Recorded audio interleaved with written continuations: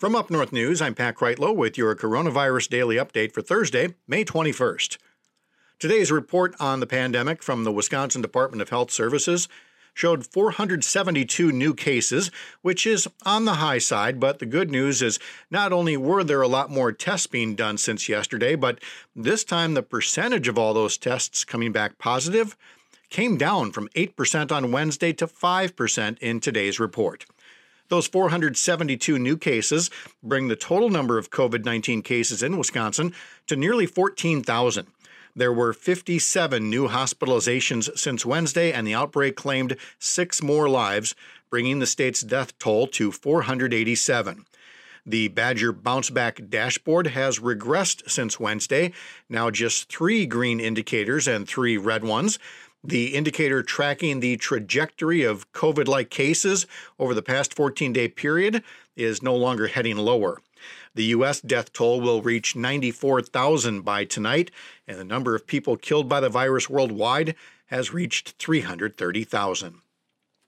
Now to the politics of the pandemic, and it's telling that the Wisconsin Elections Commission, with 3 Republican members and 3 Democratic members, couldn't break their frequent deadlocks long enough on Wednesday even to spend $7 million in brand new money coming through coronavirus relief from the federal government.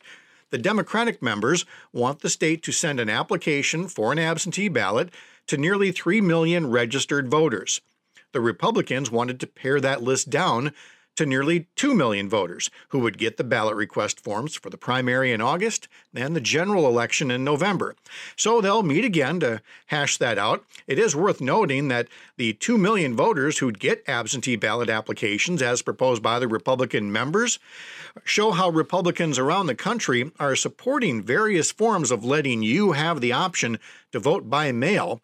Contrast that with President Trump, who yesterday threatened to withhold funds from Michigan for doing essentially the same thing.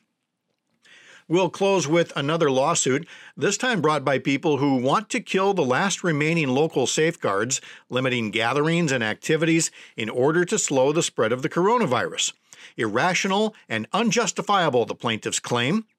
And who are these plaintiffs trying to strike down these public health efforts? They include the person who tried but was unable to get a permit to hold that protest rally in Madison last month. The same rally where an estimated 70 or more people may have contracted the coronavirus, as their freedom of speech got all mixed up with the capability to infect and injure others. We have these stories and much more over at UpNorthNewsWI.com. In the meantime, stay safe, stay focused, and stay informed while you're at it. I'm Pat Kreitlow. We'll visit tomorrow.